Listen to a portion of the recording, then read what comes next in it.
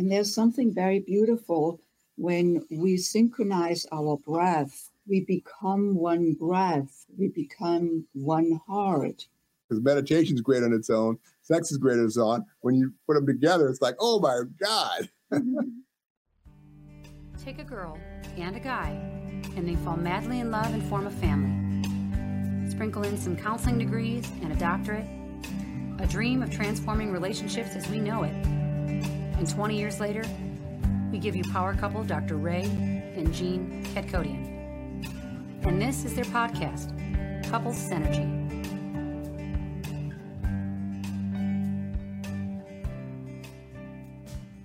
Hello, and welcome back to another episode of Couple Synergy with Dr. Ray and Jean. Hi, I'm Dr. Ray. And I'm Jean, and this is our podcast about love, marriage, and relationships. Please check us out online at couplesynergy.com or on Facebook and Instagram at Couple Synergy. And please subscribe to our podcast, leave us a review, or send us any suggestions on topics you'd like to hear more about. And now on to Couple Synergy, an in-depth look at love, marriage, and relationships, where we bring you our experience helping thousands of couples transform their relationships for over 25 years. And Freddie Zentel Weaver, they are the founders of the Tantra Nova Institute in Chicago. They are the authors of Sexual Enlightenment and have been featured on Showtime's Sexual Healing and NBC's Starting Over. We want to thank you both for being on our show again. This is always wonderful to speak with you guys again. We've known each other for a long time. Like 20 years, I think.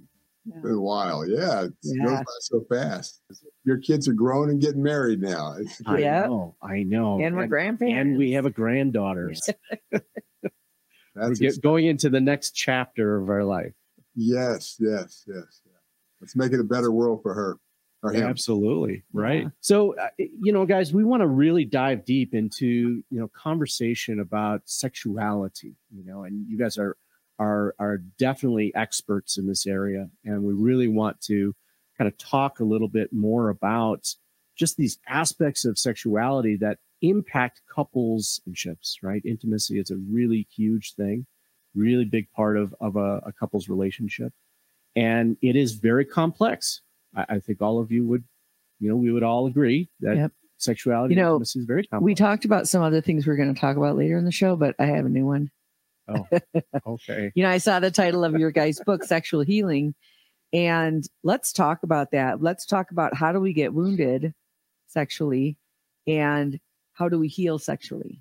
Wow, that's a big question. And everybody probably relate to some aspect of that. It's like the wounding can start early, the first experience with two little kids exploring, playing doctor, and then the parents come in and shame them, maybe even physically beat them. And then they take that on and then they keep living that out and other things happen and then lives in the background, as something that's this, the vilification of the sexual, the vilification of our own energetic self. So that's kind of where a lot of it begins for people very early. Yeah. So also looking at sexual healing as the possibility of coming back to wholeness, because when we come into this world, we are whole, and then we grow up and we compartmentalize our physical self, our emotional self.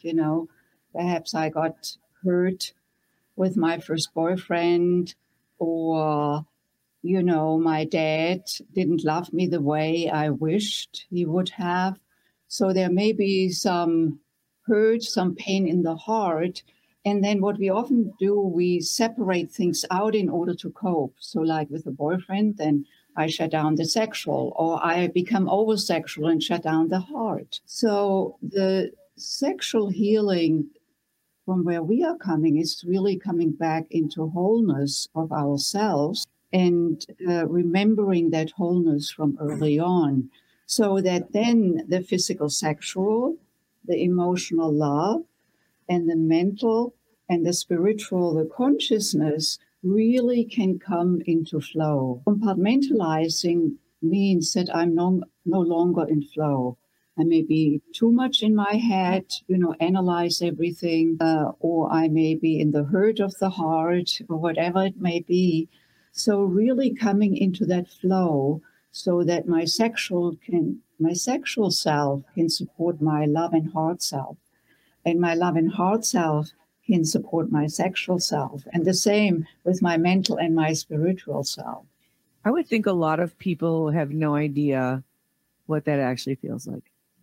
Well, I think what we're doing at the Institute is we're reminding people of what they've forgotten. When we start out, as Elizabeth said, in the womb, it's just womb surface, and it's wonderful, and we're just embryonic fluid, we're just floating, and our brains haven't developed. Then all of a sudden, whoosh, we're born in these bright lights and whacked on the bottom, and some guys are getting their wee-wees cut, and you're thinking, send me back. And then life happens, good days, bad days, all the stuff that we encompass, we start to take in. And this is where we look into the world from all of these little micro decisions and experiences, right? And then we get to a certain point in our life where we want to shift something, but yet we are this clay of remembering and neurosynaptic automaticity. But yet the thing that connects us to the universe, it goes on forever, which is hard to even imagine, is our imagination, our capacity to dream and imagine something that's never been before in our life. So what we teach at the Institute is we're working with the sexual, energetic, altered state of awareness that happens in it. So whether you're doing our work or not, when you're in the sexual, energetic, we're more open, loving, vulnerable, receptive. Chemically, we're changed, more oxytocin, endorphin, serotonin. So we're teaching specific distinctions around that, particularly in a meditative ritual. And this, again, this does not take the place of your mutual lovemaking. It will enhance that for sure. So in the ritual practice, people are in this altered state with an intention to move towards whatever it is they want to create in their life.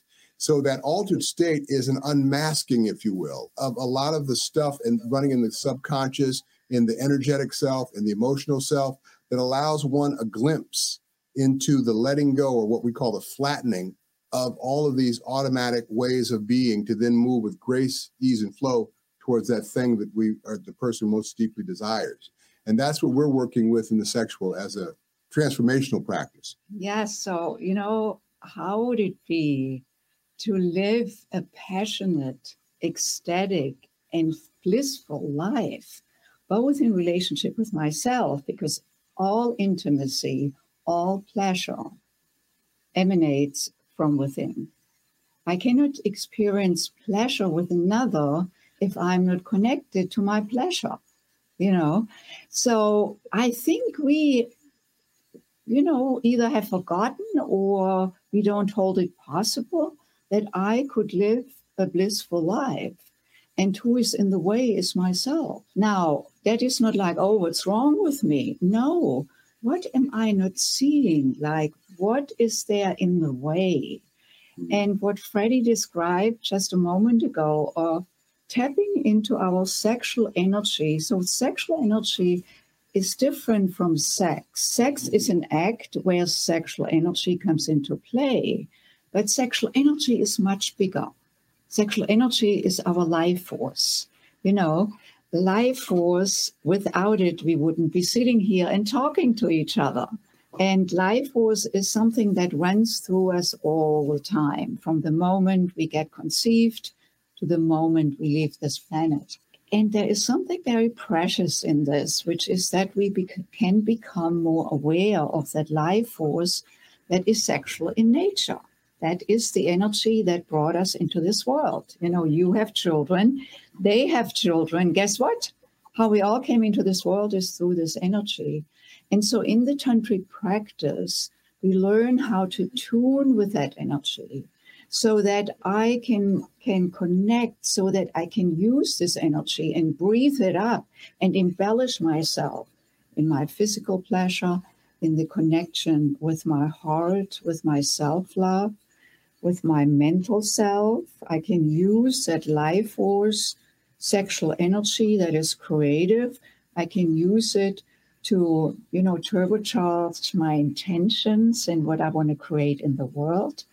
I can use it to connect with my beloved, like in a circular way. So there are practices both for the individual to circulate sexual, emotional, mental, and spiritual energy, and then that we, circulate this with each other from heart to heart. Do you want to show with me? from heart to heart like this, where we connect in this way. Do you want to lead it? Okay, so this is a practice that anyone can do, and it really starts to develop more of the availability and the accessibility to this stillness that's available to any of us, that we just give ourselves a little opportunity to what we call develop the witness state of mind, where we're watching the story mind. And you can do this with yourself, just putting your hand on your heart. And as you breathe, your eyes can be open, closed, or soft focused, and breathing in together, breathing out together. If you're with someone, gazing into each other's left eye, letting the thoughts come and go. On the next inhalation, visualize receiving energy into the heart hand from the others. On the exhalation, visualize sending into the other's heart. Inhalation, receiving. Exhalation, sending. And there you can see we have a circuit now, like where our hearts get connected. And there's something very beautiful when we synchronize our breath. We become one breath, we become one heart for that moment. And that is how we do heart-to-heart connection. And as you can tell, we also look into each other's left eye. And why we do that has to do with that the left eye is correlated to the right brain hemisphere. And the right brain hemisphere is the hemisphere where we feel, experience the artistic part, the Vesuvius part. So we move this when I look pretty. So no, I want to keep talking because I don't want to lose the audience in sharing this. I love it. Okay, good. So what do you? This is a fantastic practice and exercise, by the way. We learn from you guys this exercise. I think the last time we did an interview, you guys showed this, and we actually have our couples practice that same exercise. So thank you very much. It's very important. The problem that we see is that couples don't invest enough time in their relationship to actually practice that heart-to-heart connection. Yeah. And some have a difficult time with touch. Yeah. And a lot of that's, learned automatic reflex behavior from the past. I mean, not many people are brought up in a hugging family or in a family where they are told that their sexuality is great and, appropriateness with it and an open conversation about it. That's not what most people grow up with. So this is, again, remembering what we've forgotten, because as Elspeth said, we come into the world knowing this energy. But the mind, as it develops and we get into the ego and we're in a Machiavellian world and all that story stuff that the mind has to do to create its an okay with its existence by figuring something out or making something, analyzing something, is something that we have to practice, as you said, to give a little distance. Yeah. So here I want to say something again, going back to that all love and intimacy comes from within. And like yesterday, we had a conversation with a couple that, is looking at exploring into learning Tantra and bring this to their relationship. And it became very apparent that the imbalance between the two of them, where the wife was less connected with herself, also some resentment, probably, past transgressions or where she was not treated respectfully, and the husband more forthcoming, and also with the forthcomingness sometimes there are some blindnesses. So how do I share my passion with my partner so that the partner can be invited instead of turned off, feels overrun? And in both cases, there is just an unawareness of oneself. And when I say unawareness, I don't mean just here from the head, like I'm not aware of myself. I'm also speaking about the unawareness in the body, because the body is the expression of ecstasy. That is where we feel. It's the place where we feel passion, And if the body has either gone to sleep or if the body is overamped, like needs it, there is no real possibility for the two of them to actually dance with each other.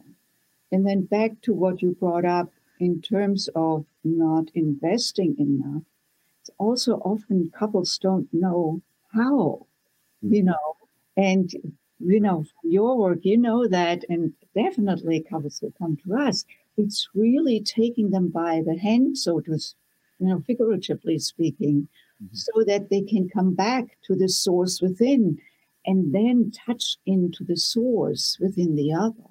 But the practices do lead people right to what they've forgotten. It's kind of like, oh, I'm tight. I don't know what to do with this tight muscle, and then you just show them a stretch, a physical stretch, and then they get in touch with that tight muscle, and continuing to do that tool, that exercise loosens the muscle. So we teach them practices that show them and lead them right to what it is they're wanting, which is that deep, intimate connection. We could teach these practices to nuns and priests if they were vowed to celibacy. It's not about the act of sex. It's about being what that energy represents as an experience, as a beingness, as a seeing ourselves and each other, as a joyful, creative energy. And then how to use this also in the actual, ravishing act of sex, that because it's the whole spectrum. It's not just channeling the sexual energy into my connecting with my spiritual energy. Yes, there are very particular practices where we can learn that,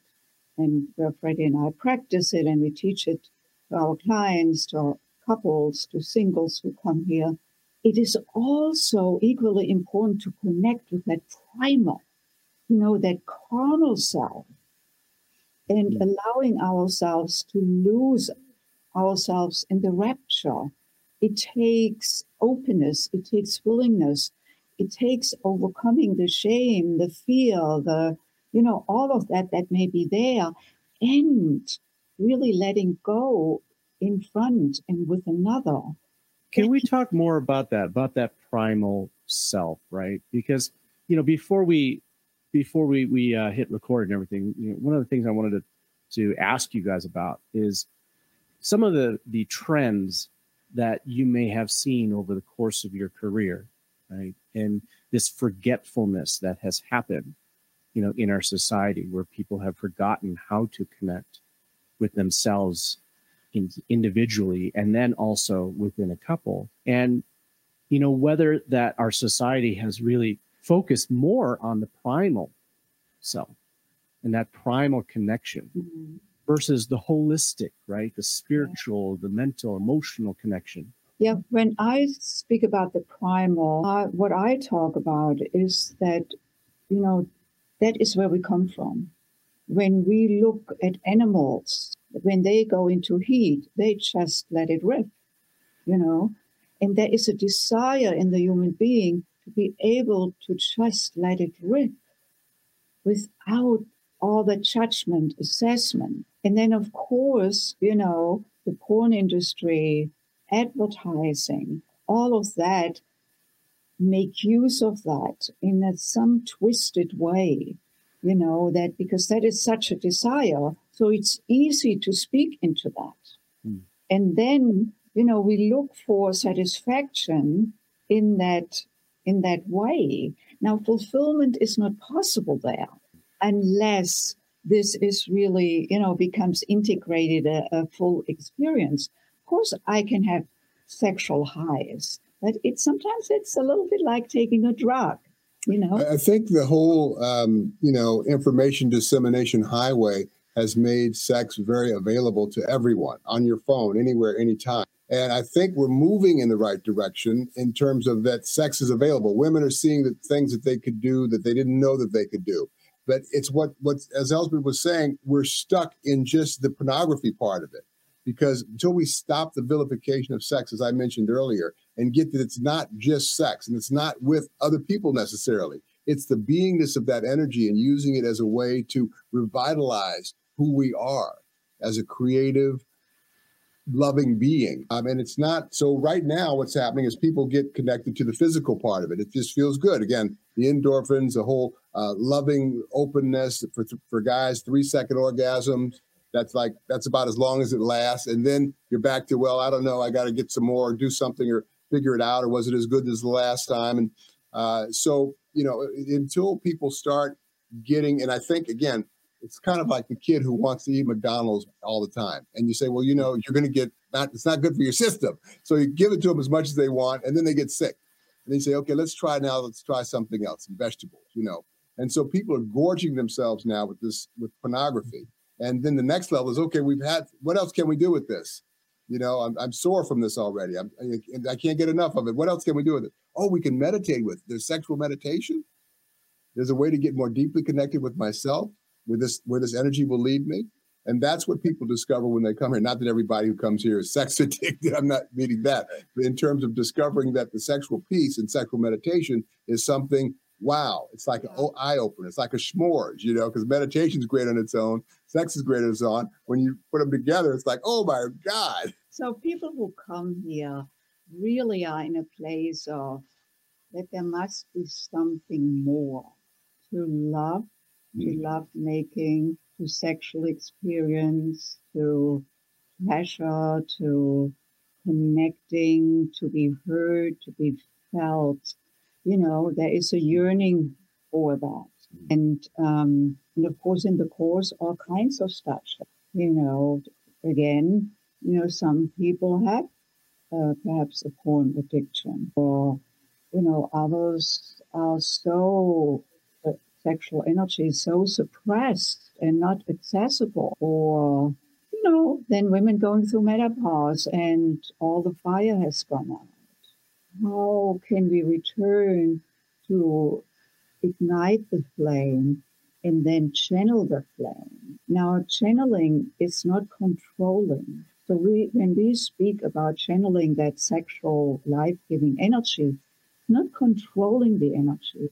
It's just like, how we harnessed electrical energy or learned to harness electrical energy 200 years ago. Before that, we had gas lamps and candles. Now we can power all kinds of stuff with that harnessed electrical energy. Our computers heat our homes. In the same way, we can learn how to harness this phenomenally powerful sexual energy that brings life.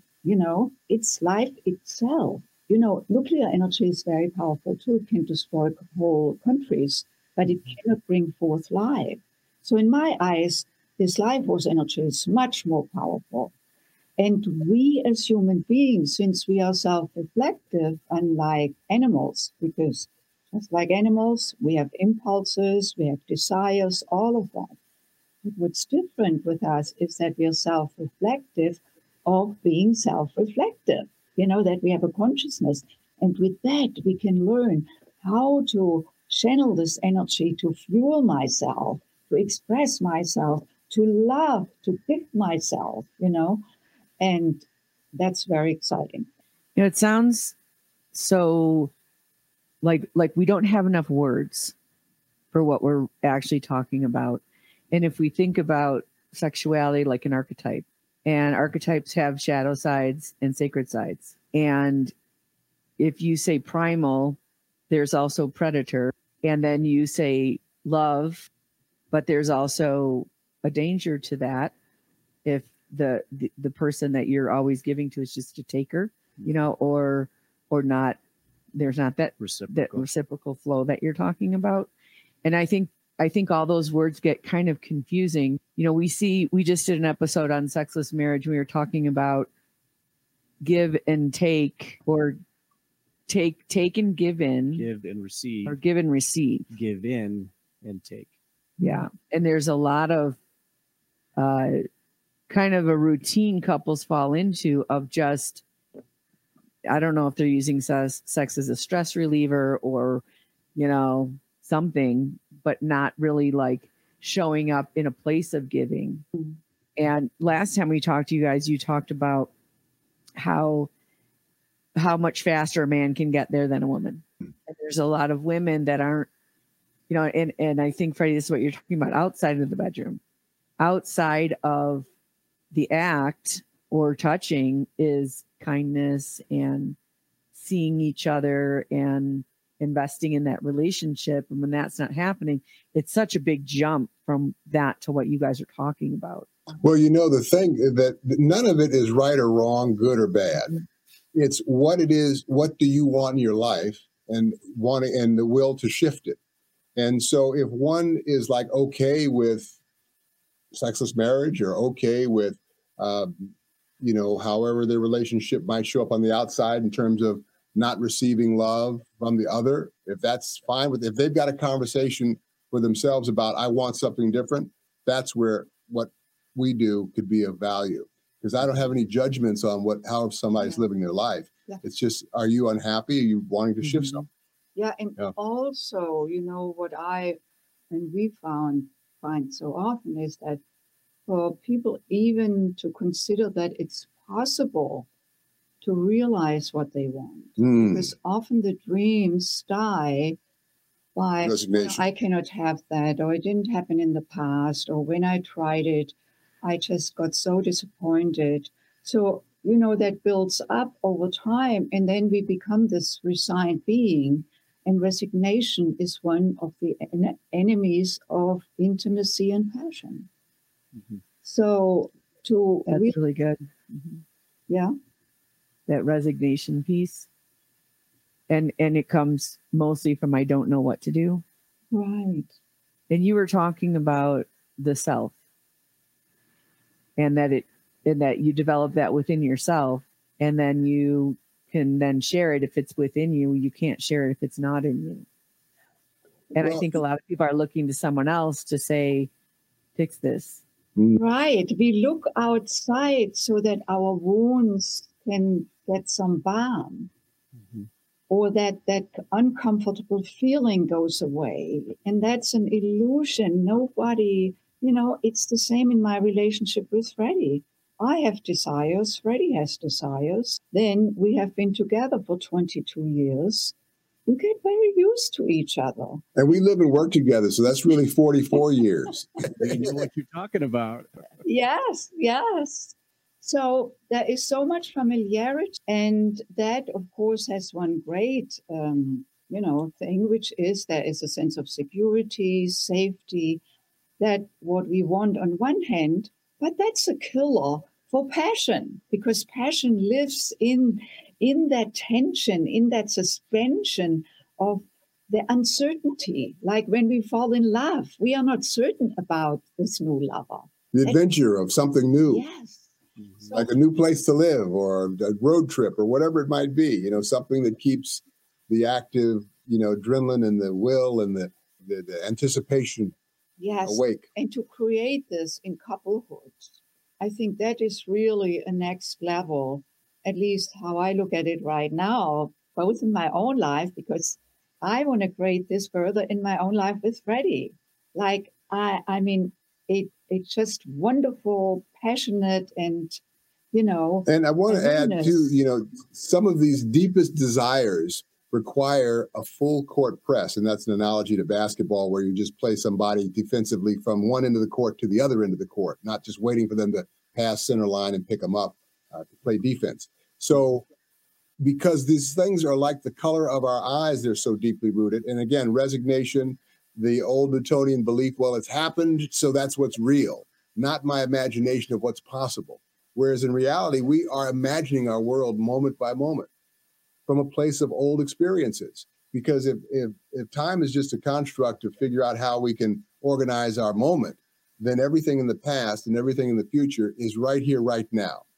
So in belief, you can begin to shift it. So the key to that, though, is learning the witness. Not learning, but remembering the witness, that we are more than just our thoughts. And to be able to watch those thoughts that come from all those experienced places to live into a dream, a vision, a new way of experiencing and being in your life. And that's the full court press. Yeah. But we started with the breathing and the gazing. Well, let's just see, would it be okay if Freddie led us in a very short breathing practice that will allow each of us being here right now, listening to this podcast, to drop into yourself so that you can drop into that witness that Freddie speaks out. Would that be okay? Yeah, absolutely. Before you do that, I just want to say that our nervous system is in shock so often, and people aren't really that aware of it. And that's that killer of all the other stuff that you guys are going to guide us towards. I would add also that a lot of people the younger generations now have become risk adverse.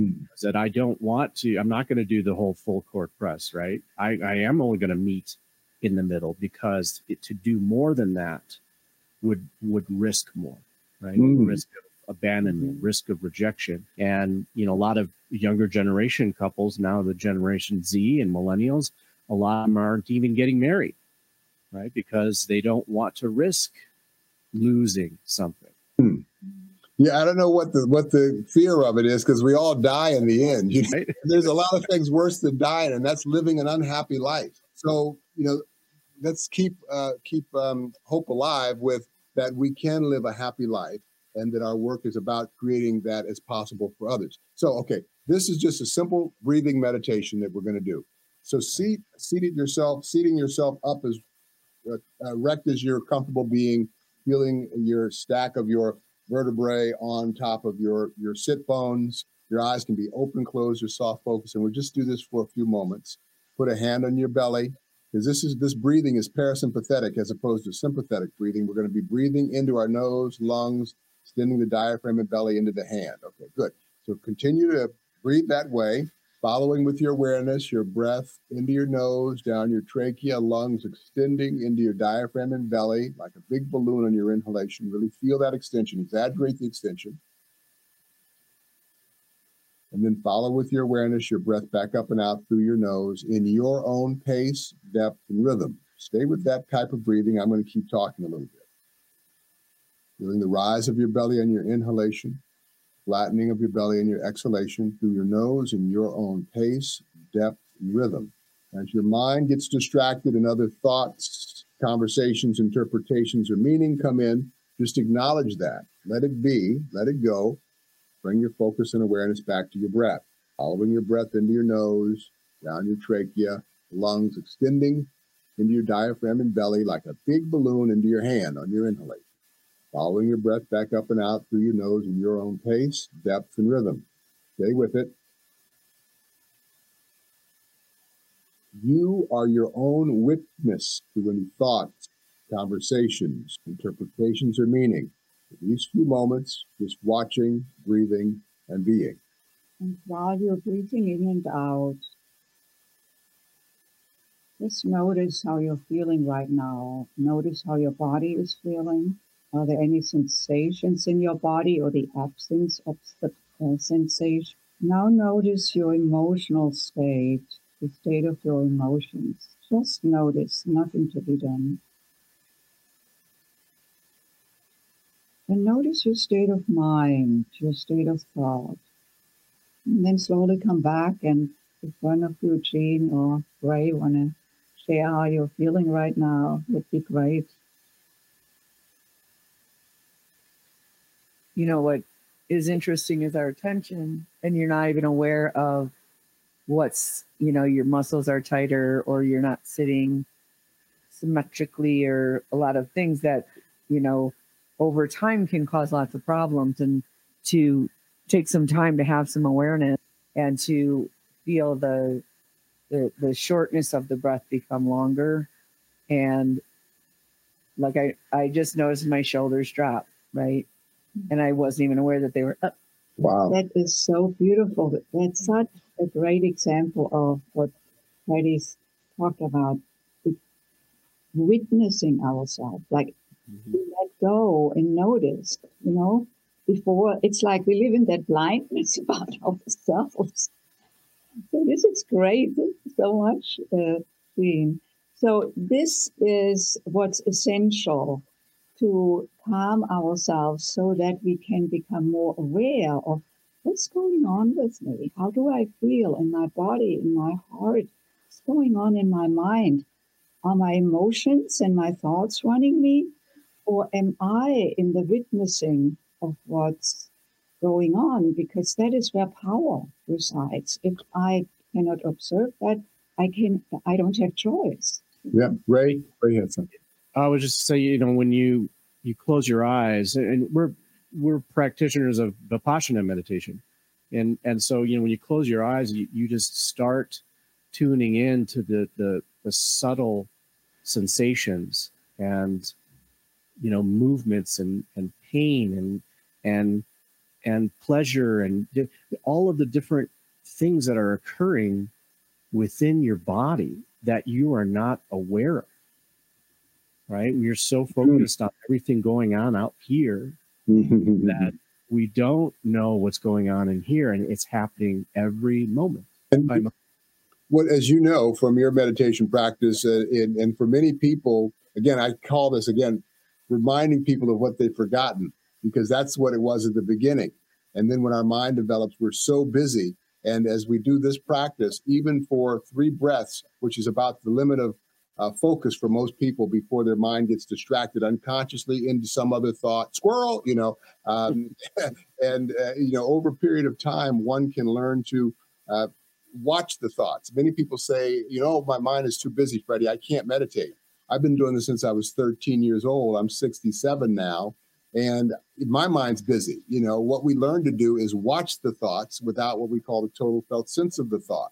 So the thought's just sort of floating down the river without getting wrapped and lost in it. And so the parasympathetic breathing is important because we have to think to do that. We have to think to bring the breath down and extend the diaphragm, as opposed to parasympathetic breathing. And that little thinking gives us a pause from the story. And, people might be wondering, why are we talking about this in relationship to sexuality?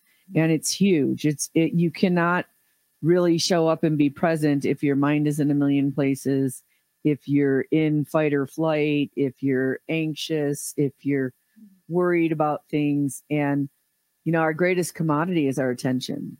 And there's so much in this world that wants our attention. And we have control over what we give it to.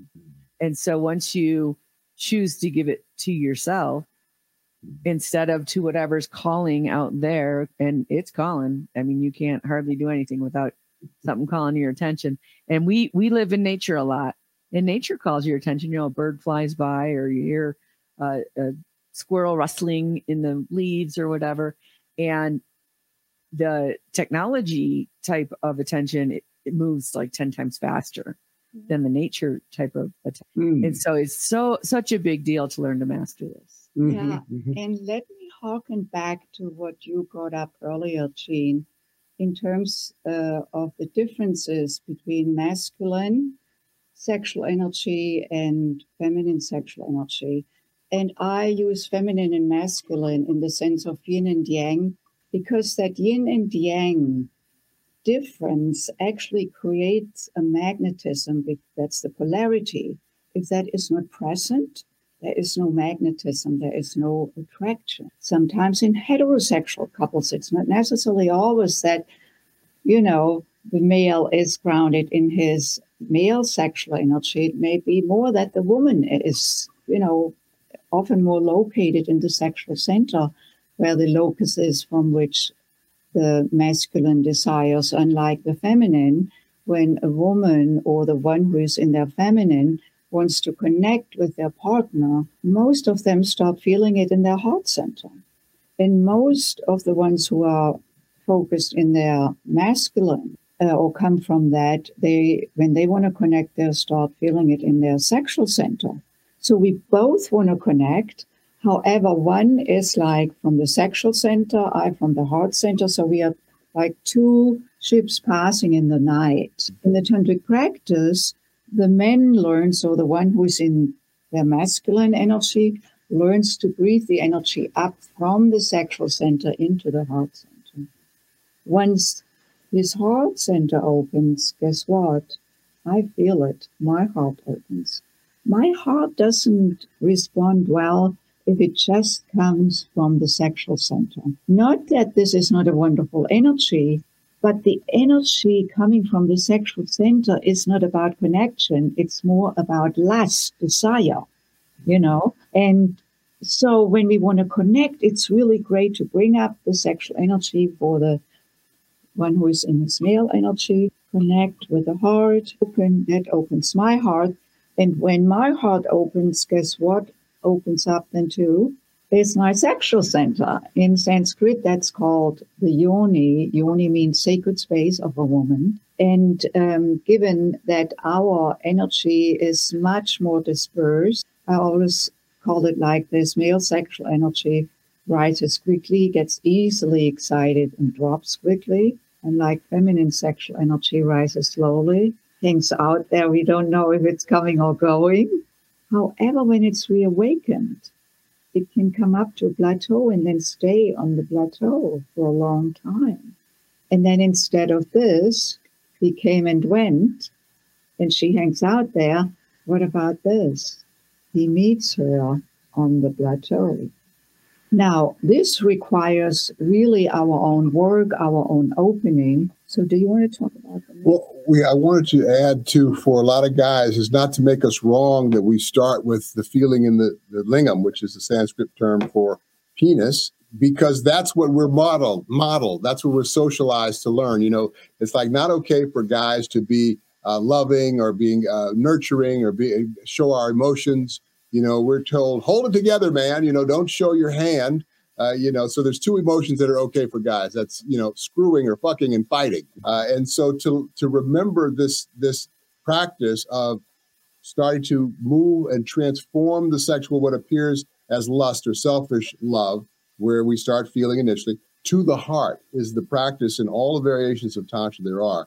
And a lot of guys take it, well, separating ejaculation from orgasm, lasting longer. I'm not a quick comer. I can last as long as I want. So we're not talking about just lasting. We're talking about consciously circulating this orgasmic, what I call nectar, this feeling that 3-second orgasm can become a 45-minute orgasm, floating in and out of that wave, riding that wave with the breath, awareness of energy, and muscle awareness. And that's another level of mastery. And moving beyond just let me get in there and get that feeling that just, I don't know where it comes from. It's like seeing that, oh, this feeling is something I can actually play with and move with and, you know, circulate and dance in for as long as I want.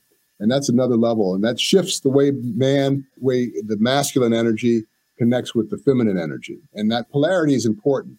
And in relationship, it does switch around. Sometimes she's more masculine. Sometimes he's more feminine, and so on and so on.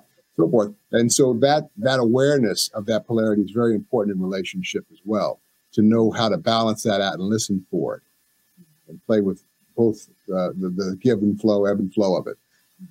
So you guys have been together a long time, and my guess is it's not bliss all the time. And and that there's times you guys are probably in different places in different stages. Is there anything you want to share about how you've managed to work through those type of times that when you were in a disconnect time? So, yeah, we have like a basic stance in our relationship that has to do that we are fully committed to our own fullest self-expression, and we are committed to the other's fullest self-expression, which means that if there is something that Freddie wants, and it feels like, for one thing, I don't want it, and, you know, but who am I to be in the way for him to explore, to express, to feel himself? You know, of course, when that happens, we have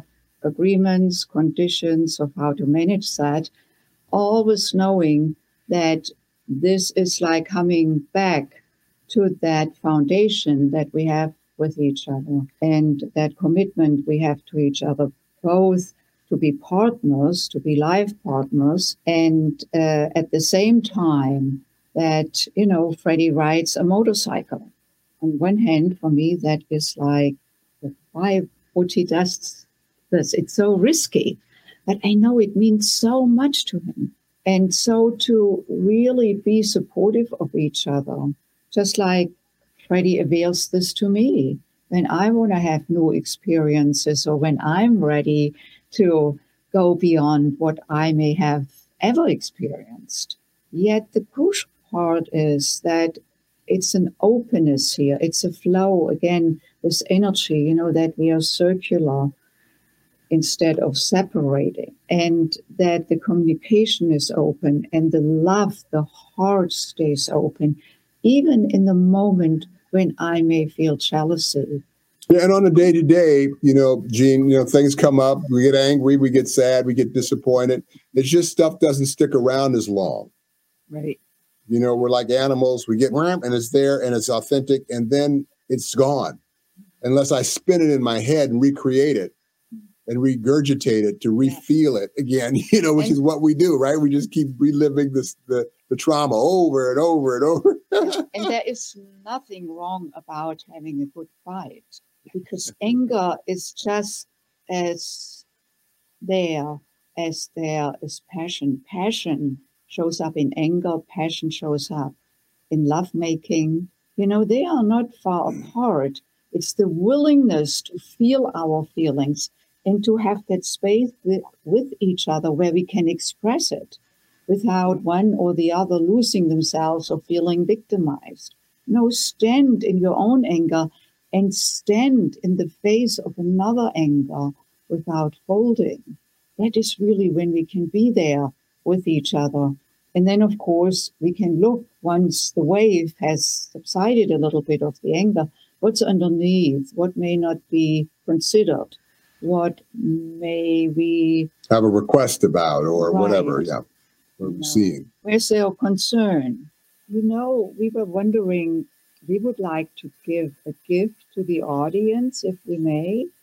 Sure, absolutely. It's video introductory workshop, and we thought, given what we spoke about today, or have been speaking about, that for people to actually learn some of the practices, we just tapped a little bit into the breathing practice, but there are many more.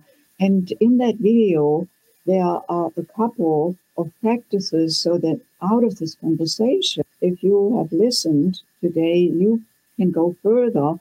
And so we'll just send you the link so you can post it on the podcast show page. Absolutely. Put it in the show notes and everything. And, and if people want to know more about the two of you, what's the best place to go? Where would they go? Yeah. So our website is tantranova.com, TANTRANOVA, Tantranova, like supernova.com. And of course, there's lots to be discovered. And both our workshops that we offer, we also work privately with couples.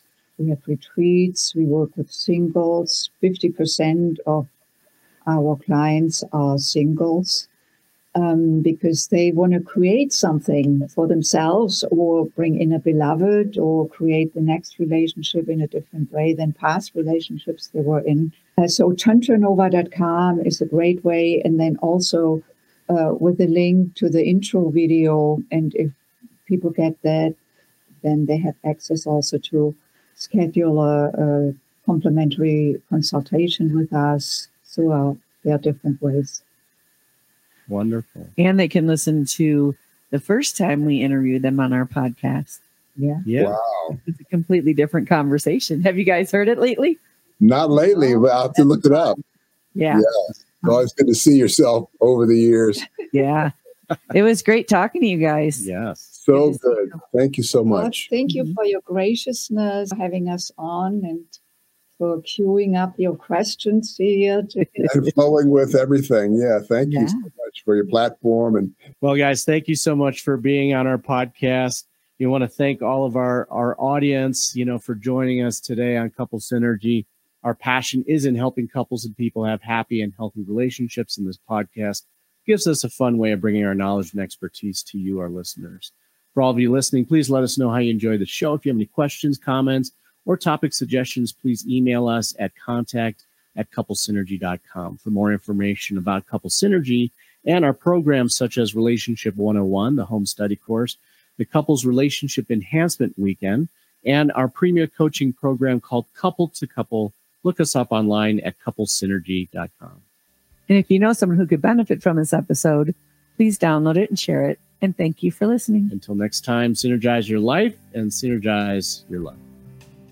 You have been listening to Couple Synergy with Dr. Ray and Jean Ketkodian. Couple Synergy was recorded, edited, and produced by Dr. Ray and Jean Ketkodian. Voiceover and music entitled Breathe and Let Go was recorded and composed by Gina Gonzalez.